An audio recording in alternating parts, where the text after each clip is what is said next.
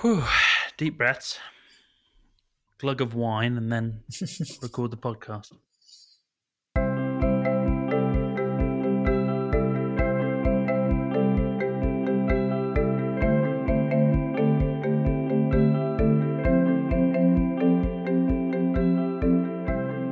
Hi there, and welcome back to the EuropaLex podcast. I am Ewan Healy, and with me is my friend and colleague, Gabriel Hedengren. Hi, how are you? I'm all right, thank you. I am cold and surrounded by about 15 centimeters of snow, but I'm good. Well, not where I'm recording, but outside. But other than that, I'm fine.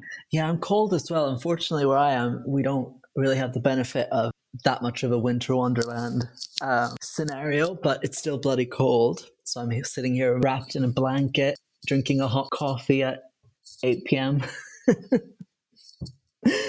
But yeah, all good. I mean, yeah, what's to say?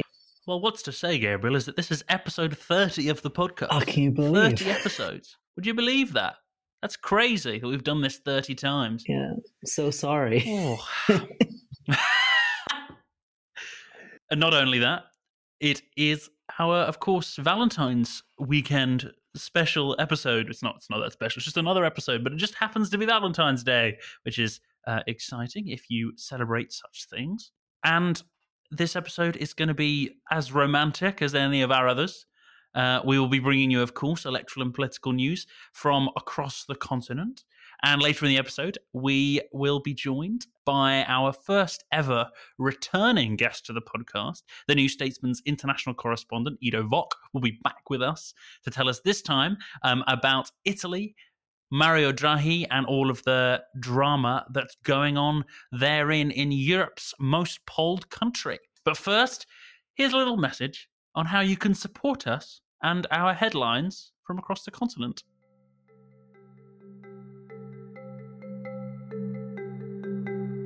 EuropaLex is, of course, run by volunteers. We aren't funded by big donors, and everything we do, including this podcast, is only possible with the help of our supporters, just like you. And if we want to do more, which we do, we need your support. So we've started sharing exclusive discussions, some special content, and votes on what we should contain in our coming podcasts, all on our Patreon channel.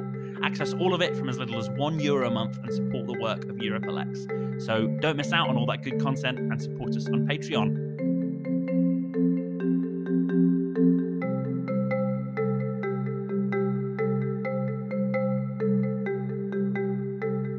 Welcome back. Starting with electoral news, we're going to visit one of Europe's smallest and most peculiar countries we talked about on the podcast, which is Liechtenstein, which on the 7th of February went to the polls to elect all 25 members of the Landtag. Now, we say went to the polls, as we conventionally would, but actually almost all votes were cast by mail for this election, for COVID, but also because there is a strong mail voting tradition in Liechtenstein. In fact, a lot of polling stations were actually only open for a few hours on election day to allow any last-minute votes, as most people were expected to vote by post. Now, as for the results, the race to become the biggest party turned out to be the closest we have possibly ever reported on. Well, no, not quite, but definitely in Liechtenstein and in a lot of countries. Only 23 votes separated the Patriotic Union from the Progressive Citizens Party, and both ended up with 10 seats each. The parties will govern in a coalition, but it remains uncertain which party will get the position of Prime Minister. At the current moment, it stands between Sabine Munani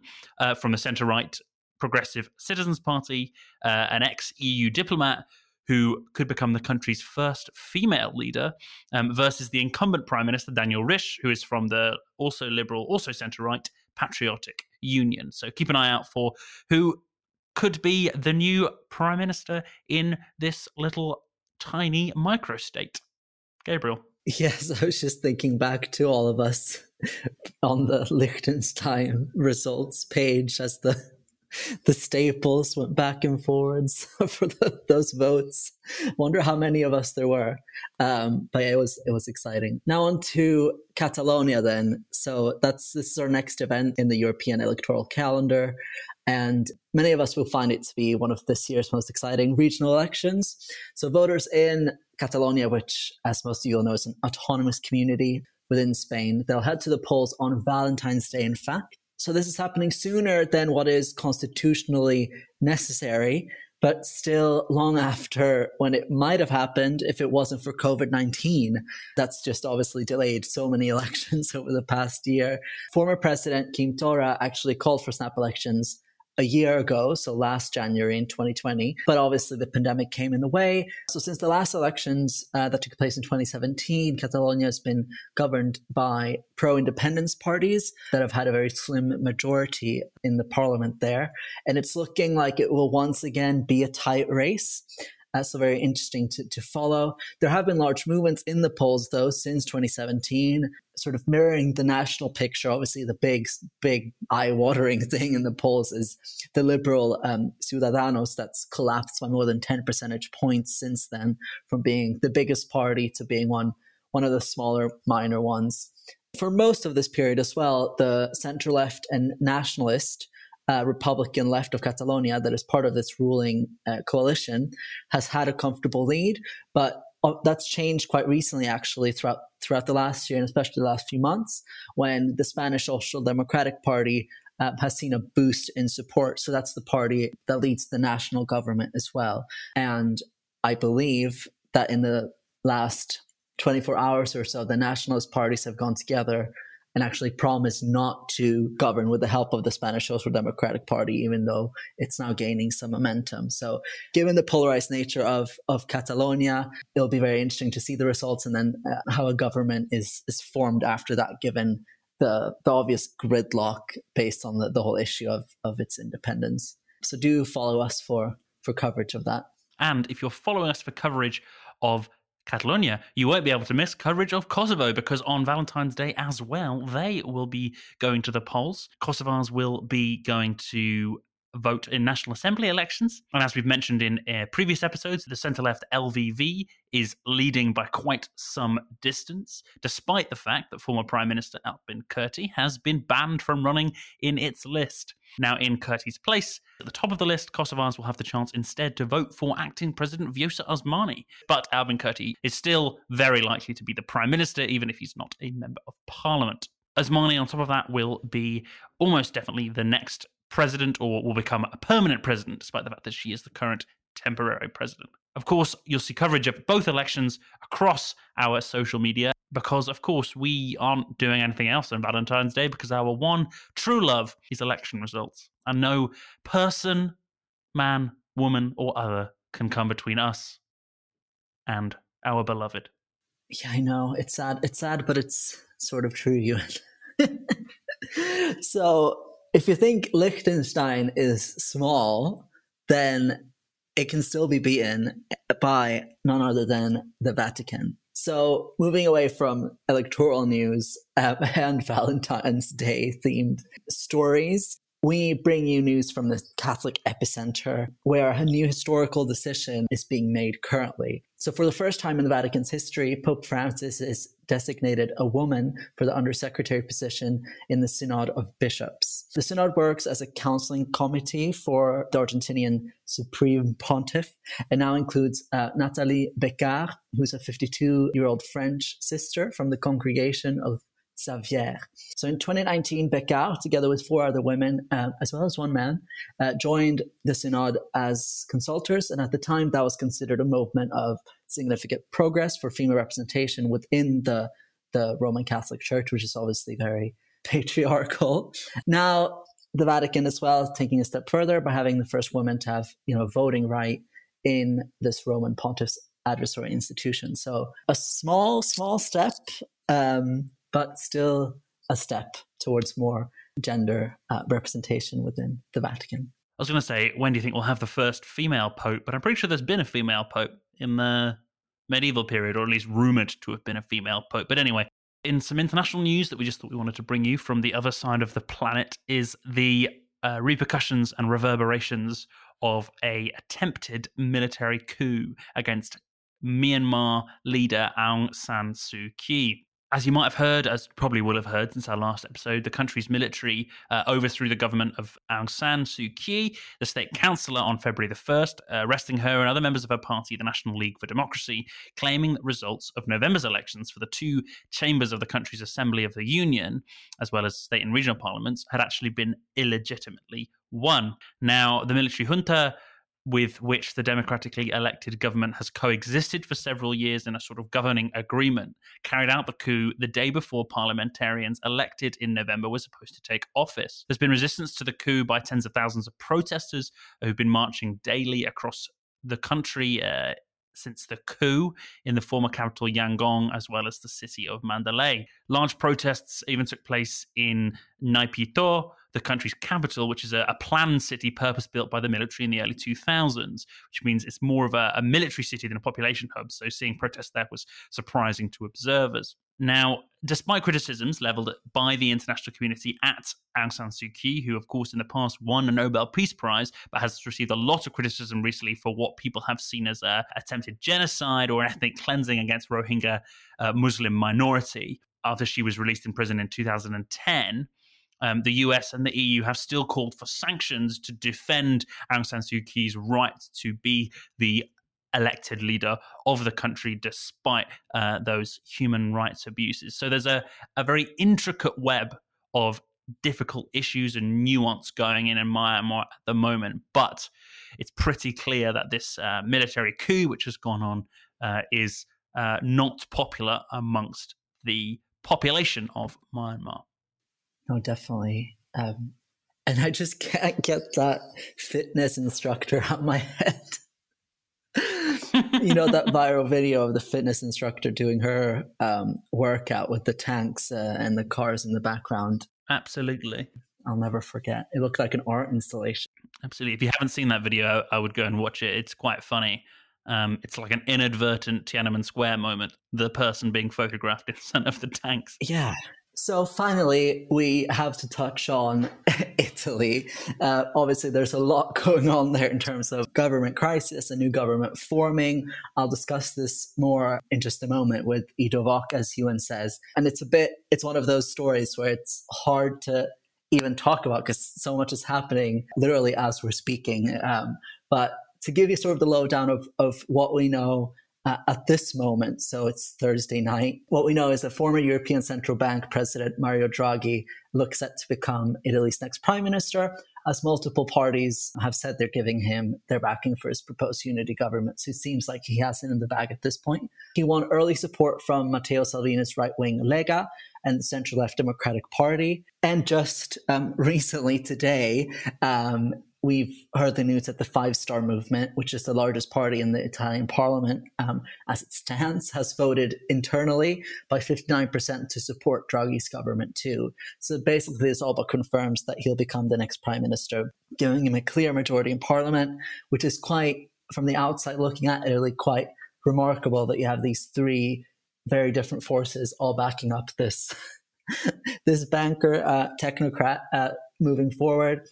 He doesn't have universal support, though, Draghi, with the National Conservative Brothers of Italy that currently polls in third place and is clearly on an upward trajectory in public opinion, deciding not to support his government. Obviously, as I said, this is a fast-developing story. We're likely to learn a lot more about what this new government will be. And for all of us outside of Italy and outside of, European Central Bank politics, we'll find out more about Draghi and what this all will mean for not only Italy, but for Europe. We'll obviously be posting updates as and when we get them. And it'll also be really fascinating, obviously, to see how this impacts polls in Italy as it's a real shakeup of the situation there. By the way, dear listener, you can now find us on Telegram. Yes, we've joined Telegram this week so that we can get directly into your encrypted inbox every day of the week, 365 days a year, with every piece of breaking political news, so you won't miss a thing,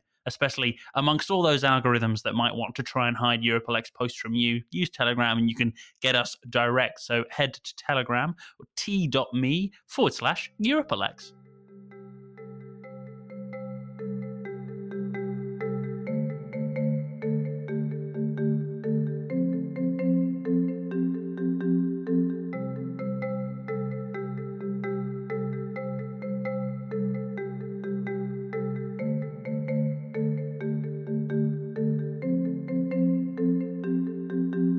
Now then, in our repeating segment that we've done many times before, where we compare two national political parties, on the flip side, that's the name of the segment, this week we are heading to the Low Countries to hear about two political parties in Belgium. The first party that I want to introduce you to is the only major party in Belgium which is bilingual. If you didn't know, Belgian politics are divided along linguistic lines between the Dutch and French-speaking parties representing each of those communities. These parties then, on the national level, caucus as party families in the national parliament based on the political inclinations of the linguistic parties. Now, PVDA-PTB, or the Workers' Party of Belgium in English, is a left-wing Marxist party which advocates for a unitary, which is the end to federalist rule, communist state. Now, what's special about this party, as I've said, is that it is officially a bilingual party straddling the regional language barriers. So the party holds 17 seats in the national parliament, 12 in the lower house and 5 in the upper house, 1 in the European Parliament, as well as representation across French and Dutch regional parliaments in Belgium, which is incredibly rare in Belgian politics. Now, a little bit of the background of this party. It is a member of the International Meeting of Communist and Workers' Parties, so is affiliated with the GUE-NGL party in the European Parliament. The party was founded out of a student movement in the latter half of the 20th century, which saw the historic and now defunct Communist Party of Belgium, which was founded in the 1920s, as too weak a party, arguing that it had compromised too much with capitalist forces. With heavy Maoist and Stalinist influences, as well as Marxist-Leninist early days. The party was formally founded in 1979 and would contest its first federal elections in 1981, where it came 14th with 0.67% of the national vote, which actually, because of the Belgian political system, left it as the largest party by vote share to not receive or win a deputy in the parliament. The Workers' Party received a similar level of support in every election from then until the 2010s, where it saw a surge in support, which left the party to win 3 consecutive record highs, eventually resulting in winning their first 2 deputies in 2014, before tripling that representation to 12 deputies in 2019, carrying 8.6% of the national vote share, including well over 15% in several cities and regions of Belgium. Good for them.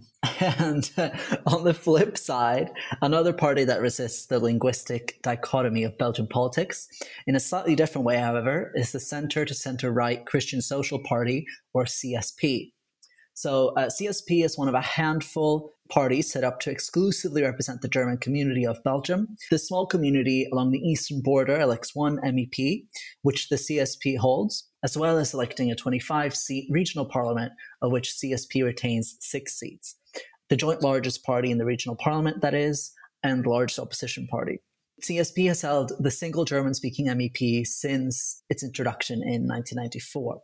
So the CSP was founded as part of an alliance in 1945, but has been running as an independent party since 1971, with the first election it contested on its own being in 1974, so 3 years after that. And that was for the German-speaking parliament, in which they won 12 out of 25 seats. Since then, the party has been the largest German-speaking party until 2019, when they fell narrowly behind the party Pro-DG in terms of vote share.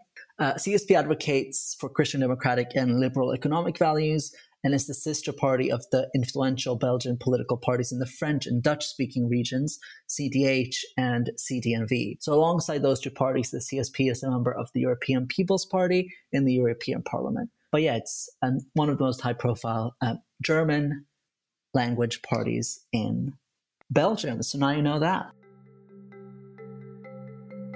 Hey everyone, if you like this podcast and want to help us grow, be sure to subscribe and drop us a review on whatever platform it is you're listening to us on. And of course, tell your friends, your fellow political nerds, all about us. That would mean the absolute world. We love making this podcast and we love it when you guys love it. So if you've got an idea for a segment, thoughts on a topic that we should be covering, or even if you just want to say hi to us, drop us an email, podcast@europalex.eu.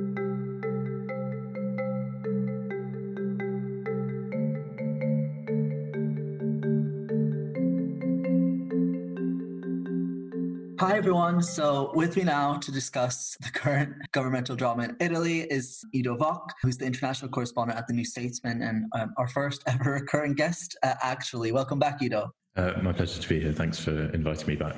Of course. So more specifically, the reason I asked you to join today is because you wrote a piece for the New Statesman earlier this week titled "Can Super Mario Draghi Save Italy?" Sort of outlining the reason he's emerged as the very likely to be new prime minister of the country and sort of his background and what him taking over the role might mean. So first of all, who is this man? Obviously, he's not a party political figure. So a lot of people interested in politics, even people that might, be sort of clued in, might not know who he is unless they're very EU focused. So can you just give us an overview who this man is and how he's emerged to a position where he'd be called upon to take on this position? Yeah, so Mario Draghi is most well known for being a former president of the European Central Bank during the Eurozone crisis. So he was president of the ECB from 2011 to 2019, I believe, which is obviously pretty much the peak of the European debt crisis and the Eurozone crisis. And he is well remembered from that time for being, quote, the man who saved the euro. So he, in 2012, gave a speech for which he is best remembered, which is in which he uttered these words: "Within our mandate, the ECB is ready to do whatever it takes to preserve the euro." So he really gave a very clear signal at a time when the future of the European single currency was seriously in doubt, and things like Greece's exit from the Eurozone were seen as a possibility. He gave a very frank, very clear signal to the markets and to politicians that the preservation of the European single currency would be his overarching priority. And so that's what he's remembered for today. He's kind of widely respected in Brussels as someone who is very good at his job. He's seen as a fairly consensual figure. There was a bit of conflict with Germany during his term because Germany was very worried about inflation and they feared his policies might be inflationary. What surprise, it's Germany. Yeah, exactly. Before that, he trained as an economist, studied alongside Paul Krugman and under Franco Modigliani, both of whom would go on to win Nobel Prizes in economics. So he studied at MIT in the US, and then he was governor of the Bank of Italy, and then moved on to the ECB, and has now been dragged out of kind of semi-retirement to head the government of Italy. I mean, it's quite interesting, isn't it? Like, it's obviously happened a few times now that when they faced a crisis due to sort of the parliamentary makeup, they've turned to sort of neutral bureaucrats. I think it's quite interesting that's something I think in most other countries would be seen as quite controversial to turn to a non-party thing, but it seems to be sort of working for Italy, at least as a crisis option. So as you say, he's sort of seen and become now this consensual politician and candidate, which is very interesting because it literally spans from Lega on the right. They're no longer the most far-right party in Italy, with they're sort of being pushed from the right as well, even though they're historically at very high levels in the polls at the moment. And then obviously all the way towards the more center left-wing parties too. But especially with Lega Nord, that's now Lega, who obviously emerged and grown based a lot on their very fierce Euroscepticism. It's quite remarkable that they'd vote in favor of this sort of, I mean, you don't get very much more Euro bureaucrat than Mario Draghi. So how's that come about, do you think, and why are they willing to accept him as prime minister? Yeah, so two things on that. The first is, as you rightly point out, Draghi being tapped by the president to lead a new government, a so-called government of experts or technocratic government, is part of a, by now, fairly well-established tradition in Italian politics, where basically when things get, the way it's perceived and the way it's kind of stereotyped is that when things get too tough for the real politicians, you just come along and tap a technocrat. You bring a guy who's perceived as being outside politics, kind of usually economists, to head a new government that is above party politics. This is now, I believe, the fourth time that it's happened. So the first time was in maybe 1993. 1993, but I might be wrong. But anyway, it's a fairly well-established tradition in Italian politics. And I don't think this actually made it into the piece, but several people I spoke to for the piece pointed out that, of course, you can't have a government that is divorced from politics, because when you're in government, you're taking political decisions, right? Yeah. You're deciding what to cut, you're deciding what to spend more money on. You have to kind of appease different factions in parliament and so on. And all these things are political decisions. And so it's this fairly slightly bizarre idea that you can escape party politics, but of course you can't, which is why these governments only end up lasting usually not much more than a year or so. Yeah.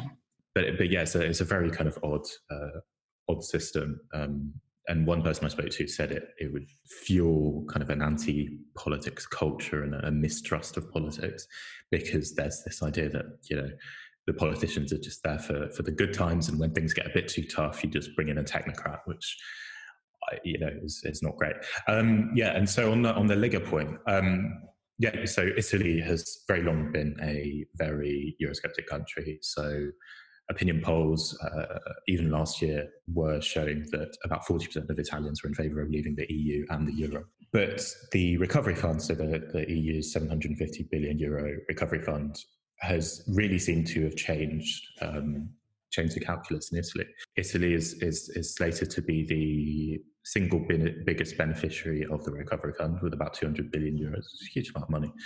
And it really seems to have led to a shift in how the EU is perceived in Europe. And that has led to people like Salvini who spent years saying that Europe was terrible, and kind of he styled himself as interior minister, as kind of Orban style figure railing against Brussels and so on. And now he's giving speeches saying, my kids are Europeans and they want to grow up as proud Italians and proud Europeans. And he told reporters, our aim is for Italy to be a lead player in Europe again. So it really seems like it's pretty much down to the recovery fund. And I think what that shows is that Brussels is also good at playing politics, and it's really shifted the balance in some countries which traditionally have been more skeptical of European integration, in particular Italy, which stands to benefit quite significantly from the recovery fund. So obviously, as you say, Draghi is one now in a line of economists, bureaucrats to sort of take one for the team. And if you're going to pick 1 year or around that amount of time to do so, obviously the coming year will be, an intense one. Obviously, everyone's hoping that at some point throughout the year we sort of start emerging from the immediate sort of crisis handling of the pandemic. But obviously in the wake of that, there's this huge economic and social crisis to deal with going forward. And you mentioned your piece as well, obviously Italy, even before the crisis, has struggled with very much long-term, almost institutionalized issues when it comes to its economy. So I was curious, what do you think? Do you think it might be a good thing for someone neutral to take over at that point, to take tough decisions? Or do you agree with, you said you spoke to someone who said it's likely to just fuel anti-politics sentiment? I mean, absolutely everyone I spoke to was unanimous in saying that Draghi is uniquely qualified to do this job. And in many ways, it's an easy job, right? Because so the previous technocratic government, the previous government of experts, was Mario Monti's in 2011, and obviously their mandate then was to cut, because it was the height of the Great Recession, and Italy was particularly badly hit by the Great Recession, and so they had to implement an austerity agenda. Obviously, now is a very different situation, because number one, the kind of fiscal orthodoxy has changed, and number two, they have all this money from the EU. So it's obviously a lot easier to spend than it is to cut. But yeah, I mean, I think it's going to be very difficult. And again, the thing to remember is that there is no way to escape politics. He might be qualified, he might have an easier job, but ultimately he is still going to be leading a government which is going to have to take political decisions and negotiate with Parliament and negotiate with the various factions in cabinet and so on. And politics just means choosing what your priorities are choosing what to spend money on, choosing not what to spend money on, choosing where to focus your energies and so on, all of which are political decisions. And as you rightly note, there are lots of kind of long-term trends and problems in the Italian economy, which predate COVID and outlast COVID, as well as obviously the immediate problems of COVID, all of which require some kind of prioritization, some kind of choosing what to act on and what to not act on, which are ultimately political decisions. And so he will have to take those political decisions, whether or not he has been tapped as a politician. So finally, I wanted to go one step above this and think about European level politics. Obviously, it's a very interesting muddled time at the moment with the UK out of the EU, Merkel stepping down, Macron starting to plan for his re-election campaign next year. So we've sort of gone from this sense of quite a stable number of leaders of the big countries, except for Italy, that is. And given all these economic decisions that need to be taken over the next few years, do you think there's a potential that we'll see Draghi take a more visual role? Like, do you think in other European countries will people become more aware of who he is and sort of what his deal is because of this situation? I know it's something you mentioned in your piece, because I'd say probably Conte has not made a huge impression outside of Italy. Yeah, it's a really interesting question, right? So if you think about it, Merkel's going to be standing down later this year. Macron is going to be preparing for re-election in pretty much a year, April next year. And then Conte is going to be replaced by Draghi, who's a huge figure. He's a really kind of well-respected figure, well-known in Brussels, known on the world stage. And so there's going to be, and he'll probably last. The consensus seems to be that he will last most likely until January next year, when parliamentarians will choose a new president of Italy in a contest for which he is the leading candidate. So, he won't have that much opportunity, he won't have that much time to make his mark on European and global politics. But nonetheless, the replacement of someone who, as you point out, didn't have that much influence in Brussels, with someone who is hugely influential at the same time as Europe's most powerful leader, Angela Merkel, stands down and Macron prepares for re-election, might shift the balance of power towards a more tripartite arrangement, where traditionally, obviously in Brussels, especially after Brexit, the so-called Franco-German engine has been the driving force in European politics. And Italy, although it's the third economy in the Eurozone and now in the EU, kind of traditionally has less influence. But the fact that Draghi is such a big hitter and so well respected could shift that.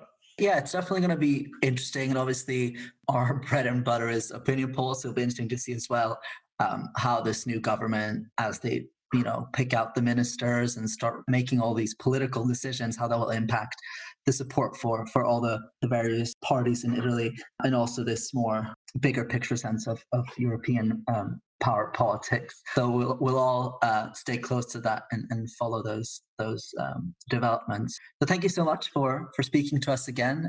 It was really interesting. It's my pleasure as always. Thanks for having me.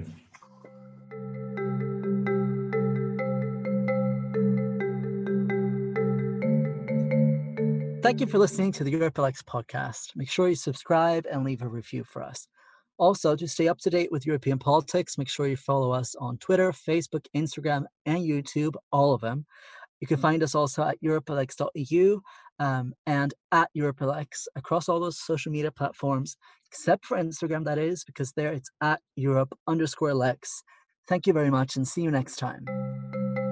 You've been listening to the EuropeLex podcast, hosted by Ewan Healy and Gabriel Hedengren. The managing editor was Polychronis Karimpolis. The producer and audio engineers were Rafael Peña-Rios and Leon Lizener. The script was written by our hosts and our writing team, Matthew Nicholson, Yorgos Koukouris, and Guillaume Ferreira de Senda.